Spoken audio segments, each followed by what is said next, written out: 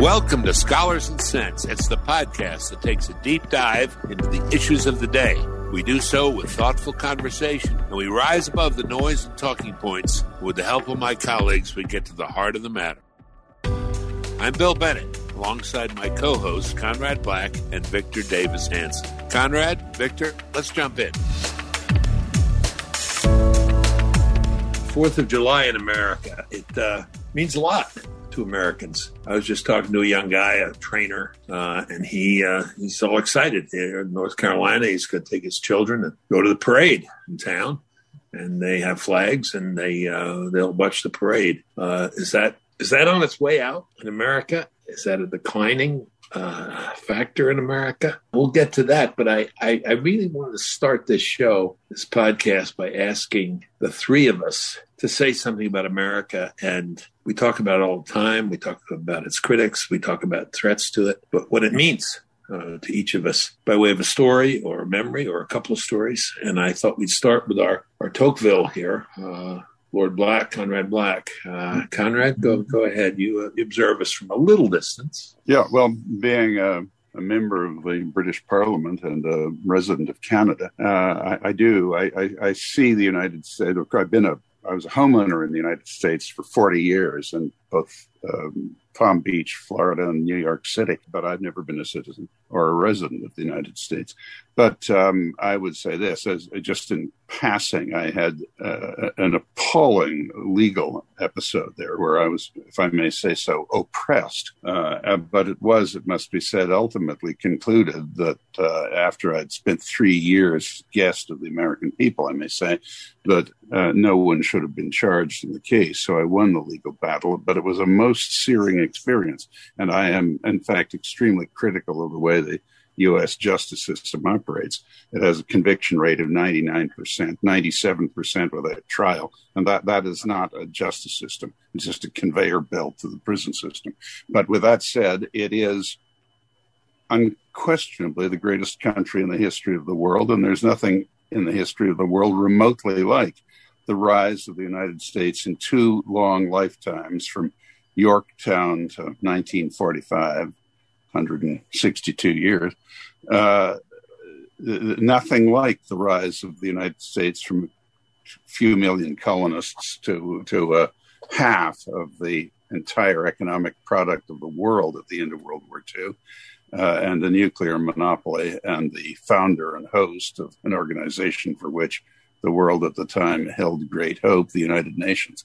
And at that time, in that year of 1945, the leadership of the United States, civilian and military, Roosevelt and Truman, Marshall, MacArthur, Eisenhower, Nimitz, no country could possibly imagine or put up a higher quality of leadership than that. It's a remarkable story, and there's not another story like it. Now, in terms of an episode to illustrate this, if I may, I'll just say that as a member of the British House of Lords, I was present and voted, along with everyone else, to make the final repayment on the Lend-Lease arrangements. And as you'll recall, in the darkest moments of World War II, President Roosevelt imposed peacetime conscription for the first time in American history, in the middle of seeking a third term, which no one had done before, and gave the British 50 destroyers. Then he extended coastal waters, as he defined them, from 3 miles to 1,800 miles,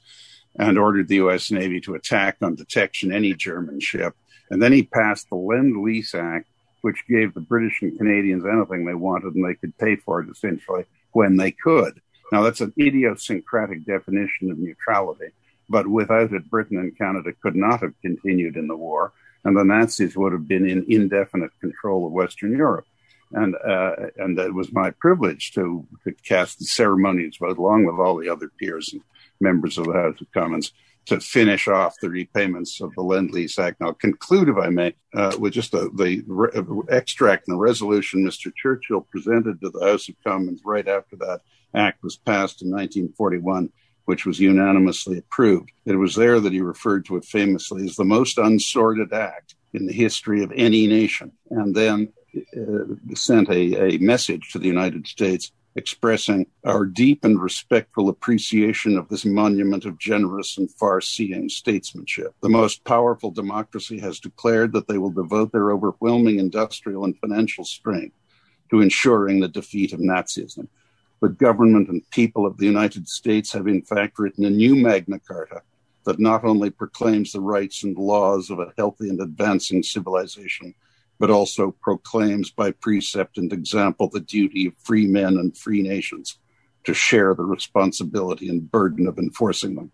In the name of all freedom-loving peoples, we offer to the United States, the President, the Congress, and the people our gratitude for their inspiring act of faith. It was unanimously passed in 1941 and unanimously reapproved in 2001. May I just add one final? I'm sorry to be such a No. A good friend of mine, probably known to both of you, Frank Buckley, a public intellectual who was attached to, he's a professor at George Mason University near Washington. He changed from being a Canadian citizen to an American, and his statement was, and today is our national day here in Canada, July 1, he said, I am leaving the best country in the world to go to the greatest country in the world, but they are both good countries and they are both great countries. And that is I would echo that very modestly. There maybe a commonplace, an incident, a comment, something when you went into a restaurant or went up to the bar or went to a ball game or something, and you said, "I'm not in Canada anymore. I'm not in England anymore. I know I'm in America." It was a few years after the Berlin Wall came down. In fact, it was about 10 years after. George Will invited me to dinner, and the other there were couples, but the other couple was the then Vice President Dick Cheney and his wife. We were sort of giving different perspectives, and I said, "Look, I have to say the thing that has most impressed me since the end of the Cold War is it was the greatest and most bloodless strategic victory in the history of the world. Ultimately, your opponent simply disintegrated, fell like a souffle. But what has impressed me most was not just the overwhelming success of your policy, pursued, I think, by 10 straight administrations, but the fact that I have not heard one American utter a boastful word about it. And it is not exactly, if you don't mind my saying so, you're not a people that are most renowned for being reluctant to indulge the praise of your own country, and nor should you be. But I have never heard one single American say, "Well, we certainly saw those Russian commies off, didn't we?" No one said anything like that. They said, "Well, it's a nice thing. The world's a less tense place. Let's all be happy for that." And it's just a profoundly positively oriented country. And it is painful to me if I may be so presumptuous as to say this, a friend of America, an admirer of America, to see the country tormenting itself the way it often does nowadays. I think it's aberrant. I think it'll pass, but it's painful to say and undeserved. Hope we self-correct. Victor, please. Yeah, I think the two things that I take away from America in particular is that America's, even Joe Biden admitted, is an idea in the sense it's not a blood and soil country. And that was innate at the founding. I know it was founded by so-called white men from the British Isles, but in the Declaration, the Constitution was this idea that race or national origin would be incidental, not essential to who we are. And I can't think of any other place in the world where that's true. And that was so true. Remember, Alexander Stephens, the vice president of the new Confederacy, damned the Constitution in a letter and said that the problem with the Constitution, the reason that we are leaving the United States is that it had nothing to do with white supremacy, and white supremacy was never mentioned in the Constitution. But the point that I'm making is that's very rare in history to have a multiracial society united by the idea of a common citizenship.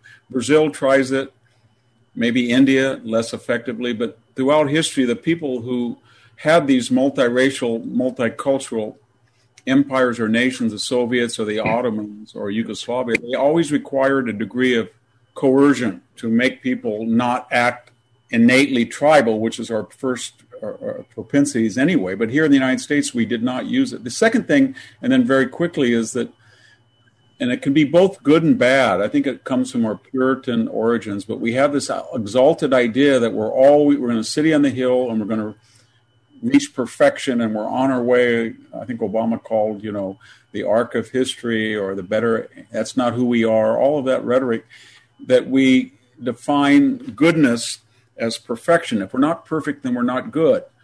And we never take a deep breath and say, could any of us right now, could Claude or me or Conrad or Bill, could we be fully accepted as citizens of Mexico or China or Japan?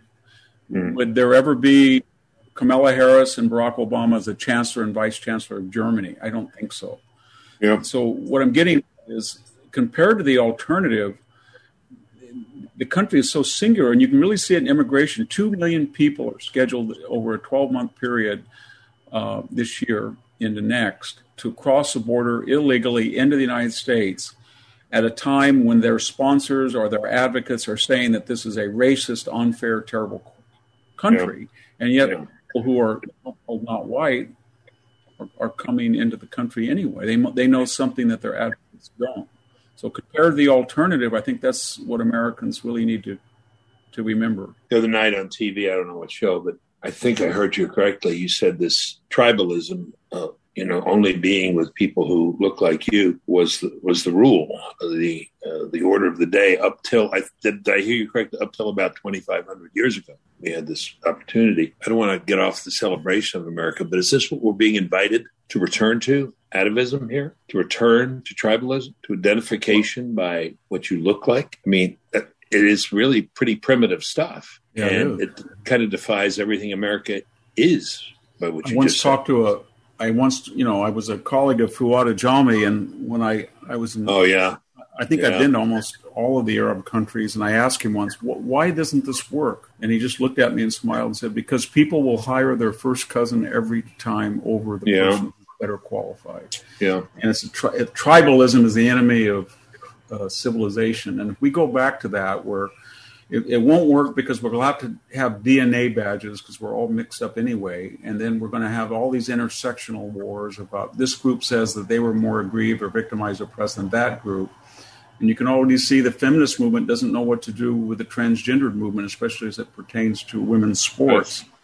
And the Latinos and the Asians, and then we have a lot of black on Asian crime, and then they don't know what to do with it, so they blame it on white supremacy. Or we have Middle Eastern attacks on Jewish Americans, so they say, well, that doesn't fit the narrative, the intersectional.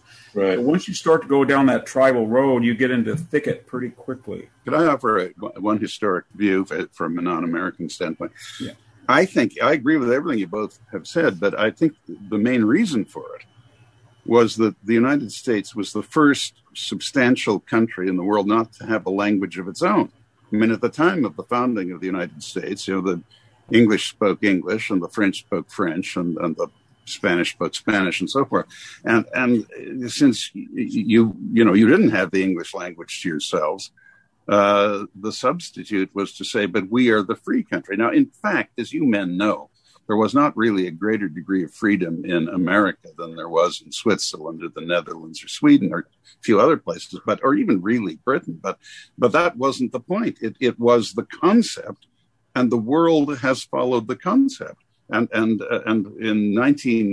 towards the end of the 20th century, and the communist world was breaking up, these rebelling students in Prague and so on read the works of Jefferson and Lincoln. They didn't say, oh, well, Jefferson was a slaveholder and Lincoln presided over this terrible war and so on. It was the abstract idea of liberty, and that became America's brand from the beginning. Now, it wasn't an exclusive brand, but they were the brand leader, and they've kept it. You have kept it.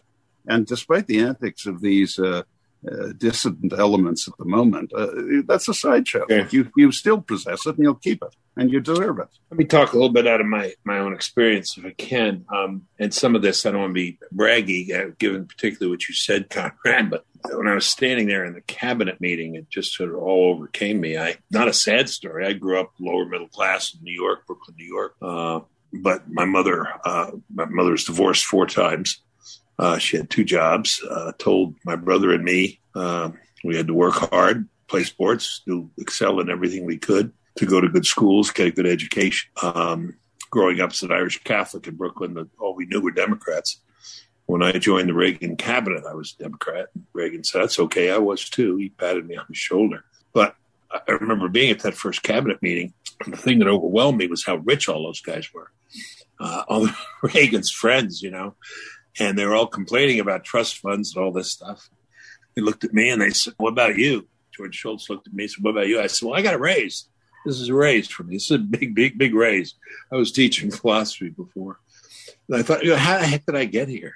And, it's not that the odds were stacked against me like some, really poor inner city kid or something. But, I had to work at it. And son of a gun, I got recommended and then I got interviewed. And, Jesse Helms and John East, these twin firebrands of conservatism said, when you run the National Endowment for the Humanities, can you at least run it fair? And I said, yeah, those were their incendiary demands. And I thought, man, what a country. And I'm sitting here in the cabinet of the United States, Ronald Reagan over there and George Shultz and these other people next to me. The other thing was when I went abroad, and I had not been abroad at all, I went with my boss, Charles Frankel. You guys may remember Charles, philosophy professor at Columbia, cosmopolitan, man of parts, man of the world. And we went over, and that was my first trip. My second trip was as secretary. And when I went to Paris, I met Minister Chevènement, and I came in and I said, how are you? I said, fine. He looked at his watch. He said, it's 10 o'clock. They are all reading their Racine. And then he looked at me and said, what are they doing in America? And I said, God knows. No, I hope they're in school, probably in recess. Anyway, that a little difference there. But the real one was when I visited Ken Baker. I don't know if you ever knew Ken Baker. Knew him well. Secretary of State for Education. And we got to be pretty good friends. And he wanted to visit America. So he came, I'll make a long story short. And we went to an inner city classroom in Washington, about 4 blocks from the education department. And he talked to the kids, all black kids, 4th, 5th, 6th grade. And when we walked out, and I got in the car, and he said, amazing. I said, what? He said, well, if we had kids with the same faces in England, they'd say the same things. He said, but these kids actually believe it. They actually believe it. They're going to be an astronaut. They're going to be a doctor. They're going to be president of the United States. I said, yeah, there's a problem about getting them to take the right courses to do all that. But he said, but they believe it. He said, that's the difference. You guys really believe it. You're so positive and you get that through somehow. He said, I wish we had more of that here. One of my favorite, there are a million things you have them in your head. You guys say these things that inspire people. One, I can't remember who said it, but it was someone. And he said, if you're in some godforsaken, immiserated country with some dictator with his boot on your neck and you're suffering and, they've taken over power and you hear an army coming and they're coming over the hill and they got a flag. The last thing you say, pray, is that it's the American flag. Because that's the only one you can be sure is there to help you, not to pillage you, not to plunder, but to help you. I'll never forget that. Would that be true all the time and remain so? Extraordinary place. I try to teach my boys, and they've turned out to be good conservative warriors. They both went to Princeton where they took a lot of heat. They'd call me up and say, Dad, they hit you again in class. These people really hate you up here, Dad. I'm thinking of changing my name. But they've persevered. I could go on. Bernard DeVoto came to mind when we were talking, Victor. 1846 Year of Decision, the book?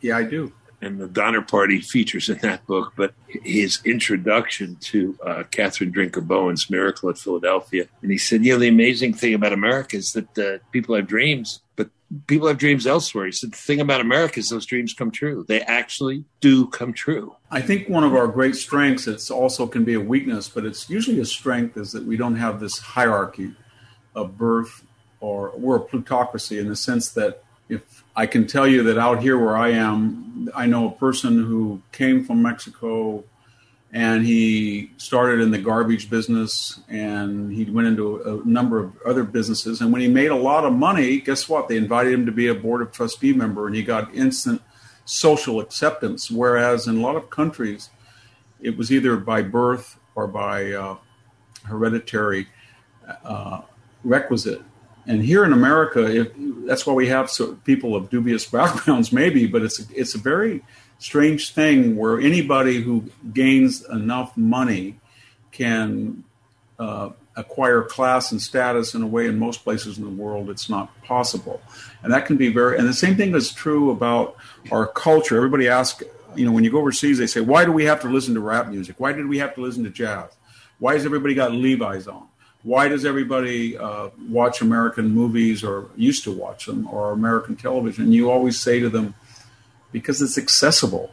It's not like Italian or German opera that you have to know a particular vocabulary or music. And that's why, we dumb down everything to the lowest common denominator, but it's accessible and it's wide reaching and there's this huge middle class, or at least it's been, I have a book coming out, The Dying Citizen, how it's shrunk, but brilliant book. Nowhere else do you see this. And a lot of, I think people are very envious. They look around and they say, I have talent. I'm an Italian and I have talent. Or I'm a Nigerian and I have talent, but I can't fully express it. I have to work for the government, or I'm a surgeon, in Serbia. And if I can get to America, they'll recognize that talent and then I'll be successful. And I think until recently, and that's what's so scary about what we're going through with this woke movement, it's a war on meritocracy, on equality of opportunity, and it's substituting this new recalibrated word equity, which is really equality of result as mandated and overseen by the government. Can I just advise you guys as an outsider not to underestimate the success of your country in proselytizing the American system? I mean, when the Cold War began and the policymakers in Washington determined that they on the containment strategy, and they coined the phrase the free world. A lot of the free world wasn't free, as we know. It was all these juntas in South America, and it was Syngman Rhee and Franco and the Salazar and so on. But eventually, almost all of these countries became free. And the fact is, the world owes to the United States the comparative success of democracy and the free market. And many of these democracies, new democracies, are very virile, active democracies that are reenacting the model that you two have just described. So, look, all of us, every country has concerns about what's happening within its own borders. In the case of Canada, we had to produce even more of our population from immigration than you did, in order to maintain our status, comparative size to you, so that Canada wasn't simply absorbed, assimilated into the U.S. And not that that was done out of anti-Americanism, but everyone wants to hang on to what they have. So as you celebrate your National Day, do remember that much of the world has emulated you, and some of it very, very successfully. I believe it is a fact that the Constitution is the most imitated political document in the world. And even though a young country, we have lived longer continuously under a single document than anyone else in the world. I think both of those are true. Do you know the joke? I may mangle this. You'll have to help me. The guy goes into the British Museum and asks for a copy of the French Constitution. And the clerk says, "I'm sorry, sir, we don't keep periodicals."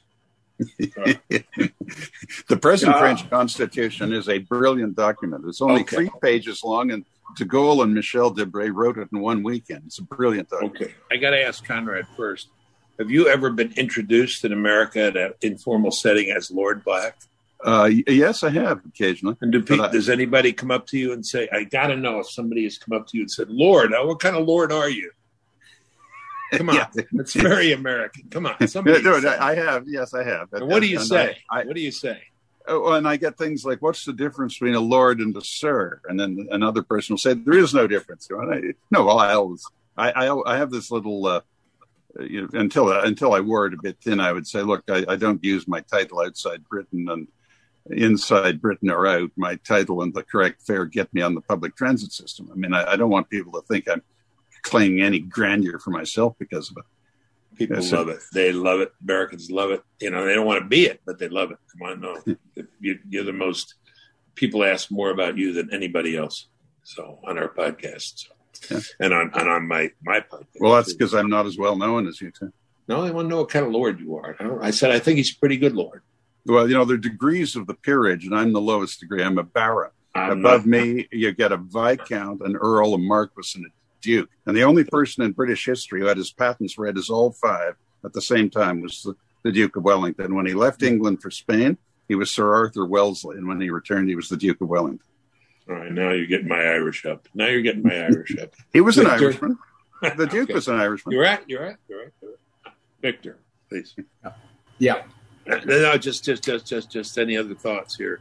We're gonna, Well, what I'm worried about is that all of what we're talking about is really fine, but it has to be renewed every generation through some kind of civic education. And somebody who's taught since I was 29 and in graduate school I taught, the level of comprehension of America's past or even acquaintance.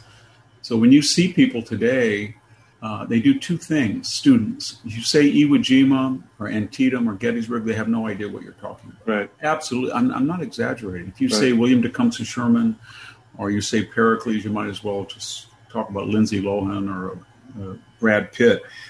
And then the second thing is they look at everything they've been taught to look at collectivization. Everybody's a cardboard cutout. He's not an individual. When you think of all the millions of people who fought on the frontier on both sides, then we become white oppressors and Native American victims. It's always melodrama. It's never tragedy. There's not good pioneers and bad pioneers and evil Indians and good Indians.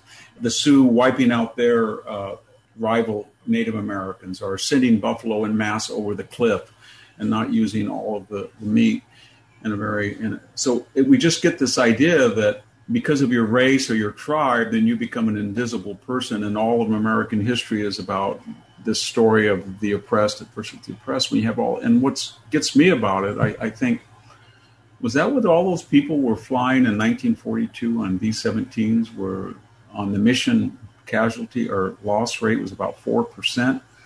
And after about 25 missions, they were wiped out. 40,000 got killed.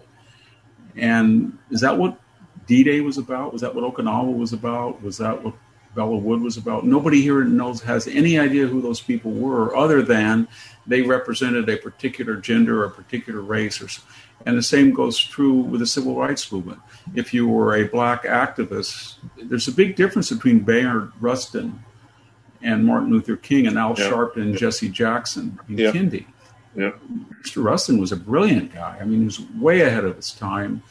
And yet we look at people by their skin color or we look without individuality. And then all of these people who made us what we are, we have no gratitude for anymore. We have no knowledge of them. We're completely ignorant of the past. That's kind of what the left wants to do when they want to change the name, like the Jacobins did, of everything. And they want to change the name of our founding to 1619. I came in one day to my office during the lockdown, and I looked out the window and I thought, wow, I'm getting old, but I'm not in the right place. There's no Father Junipio Serra Plaza anymore. Oh, yeah. Right below the window. And they changed it. They changed the name because purportedly this 18th century wonderful, brave guy who created the California mission system and introduced agriculture to California under great physical duress and pain was considered canceled out. And so you have to ask yourself, well, who are replacing them? Who are the moral superiors to these people that transcend their time and place? Who are they? When we are iconoclasts, we topple statues, we rename. I'm waiting to see the next cast of characters that the woke movement gives us that are without, who's going to cast the first stone is what I'm saying. You started Ronald Reagan's my boss' last speech was about teaching of the country and the history. And he says that, if you're around the kitchen table and you're not getting this stuff at school or at home, bang the table and tell your parents, I want to know what happened. I want to know who Jimmy Doolittle was. I want to know what happened at Valley Forge. I want to know what the shot fired around the world means. There's a poll out today or yesterday. Is America the greatest country in the world? And numbers are going down. More frightening is as you go down in age, the numbers go further down. So it goes to the schools. Thus, I think the real importance of these battles that this populist uprising, this school board uprising that's going on, and it's going on in lots of places. Maybe one good thing out of COVID was that parents looked over their kids' shoulders and said, "What is that? Why are you studying that? What kind of thing is that?" You, as secretary, had to deal with the corruption of the teachers' unions, but they're much worse now than they were then. I think they are and were. And no, I mean, I remember my fights with them. I said, look, the drug problem. I said, any teacher, convicted of a drug use, I was going to say any teacher who uses drugs, shouldn't be on the payroll. But I said, anybody convicted of, drug use should be out of the classroom. Teachers went nuts.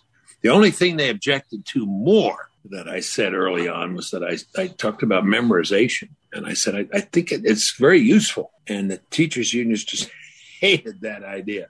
I did an event with Ronald Reagan, and we did back and forth the cremation of Sam McGee. You know the poem, and I know Victor does, right? There's strange things done in the midnight sun by the men who moil for gold. And then the president said, the Arctic trails have their secret tales to make their blood run cold. And this was the staff. This was not approved by staff. And they wagged their finger at me. But I said to the president, you believe in memorization? He said, well, how the heck do you think I said those lines? We had to do Dan McGrew. Didn't he author Dan McGrew too? Yeah, right. Yes, Dan McGrew. Absolutely. Yeah. Absolutely. So I remember that. Memorization, Plato said, is very important to be able to memorize and to have reference in your head all the time that can make sense, common reference that can make sense of things. We've thrown that out as well. It develops mental muscle too. Not only it's comforting. And remember, I said at the time, but really the things I remember are the things I was made to remember from those nuns who made me remember them. But I'm glad I remember them. My parents took my brother and me, just the two of us in our family, on the Easter holiday in 1955 on the train out to Seattle and then back on the Canadian side. And on the way out, my father offered us $5 each to memorize Mr. Lincoln's address at Gettysburg. And we did, and we both have remembered it ever since. I had a professor, you may have remembered him, Bill, Norman O'Brien. He was kind of a guru in the 60s. He was a kook, wasn't he? Yeah, he was at UC Santa Cruz. And he was finished. And he lived to be 95, but he was a good friend of Marcuse. And Herbert Marcuse came. Yeah. Well, suddenly he had a change. He wrote Love's Body and Life Against Death. Yeah.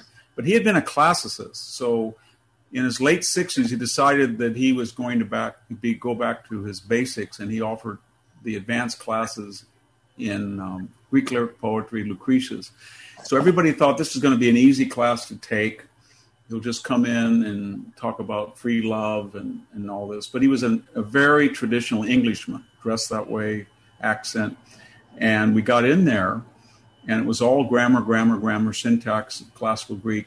But I remember the final, everybody thought, well, it's going to be a psychoanalysis of the Bacchae or Freudian takes on Sophocles. And it wasn't. We went to his house, and he said, memorize some poetry. And so we didn't know what that meant. So we went in there, and he actually had a little clipboard. This is this great, supposedly left wing, and we had to memorize Sappho, Minermus, Alcaeus, Archilochus, and then he had a stopwatch, and he counted how many lines you got, and then he gave you a grade, and then when it was all done, in good revolutionary fervor, he took the paper, wadded it up, threw it away, and said, of course, there are no grades at UC Santa Cruz, nor should there ever be grades. Yeah. But he had it. Even he couldn't quite get away from the idea that memorization is very important. So there's life after woke. I didn't know Norman O'Brien had a third life. That's great. Yeah, he did. That's great. He was very traditional. At his house, he went around and made sure that all these guys with long hair that haven't bathed in a year used coasters on his mahogany furniture. He had a beautiful home above Pasatiempo Golf Course, and he'd look down and he'd say, that's where the Hoi Polloi lived down here. I'm Hoi Beltistoi up here. And then he would say, do you know any revolutionary that has 3 Volvos, all the same color, same model as I do? So he was very proud of his material success. He was from a very wealthy family from Mexico, a mining family. Last thought to Americans on the 4th of July, sentence or two. Tell them to do something or remember something or not to forget something. Conrad? Keep in mind that without the presence of the United States, we couldn't have defeated the Nazis. We couldn't have defeated the Soviet Union. And as they contemplate the shortcomings as well as the greatness of American history and society, even though they don't know any history, just if they remember what I just said and look at America about them, remember they are indispensable to the world. And there would not be the luxury of peaceful protests or any kind of protests if it wasn't for precisely the effort deployed by the United States in support of the kindred spirits upholding, as in Mr. Roosevelt's phrase, the lovers of freedom in every land. And for much of that time, America was the hope in the night, even by listening to clandestine broadcasts and that sort of thing. Thank you. Victor? I think we have to realize that it's not set in stone that we have a birthright to exist. So right. If you come to a point in your 233rd year of your history where you believe America's not better than the alternative, there's no reason history says, well, you're Americans, you get exemption. Because right. The majority of the population don't feel you're unique. You won't be unique. And so I think to finish, each person, according to their station, should go to bed every night and say, did I contribute or did I detract from the American project? Did I pick up a piece of trash? Did I throw it down? Did I say something that was untrue? Did I attack my country past or did I support it? And it has to be on the plus side of the ledger, each of us. And so I think that's what we have to be, is self-critical of ourselves rather than self-critical of the country. That's what I don't like about it. We're all attacking a country as if we're their moral superiors because of our supposed criticism. We have to say, don't attack the country, attack your own shortcomings, that maybe you didn't live up to what the country was supposed to be about. Maybe the greatest nation, but not inevitable. I was going to say the same thing. John Adams writes somewhere, his hope for this experiment is that we'll last 150 years. 233 now, right? 233. Yeah. Look, even Franklin was not altogether optimistic. Yeah, it's hard to do. Thank you, gentlemen. Okay, happy 4th take care. of July. Thank you both. And happy Canada Day, too. I salute both countries. That does it for today's show. Want to join the discussion? Email this show at scholarsandsensepodcast@gmail.com. Share the show with your family and friends. Subscribe, rate, review. For Conrad Black and Victor Davis Hanson, I am Bill Bennett, and we'll talk again soon.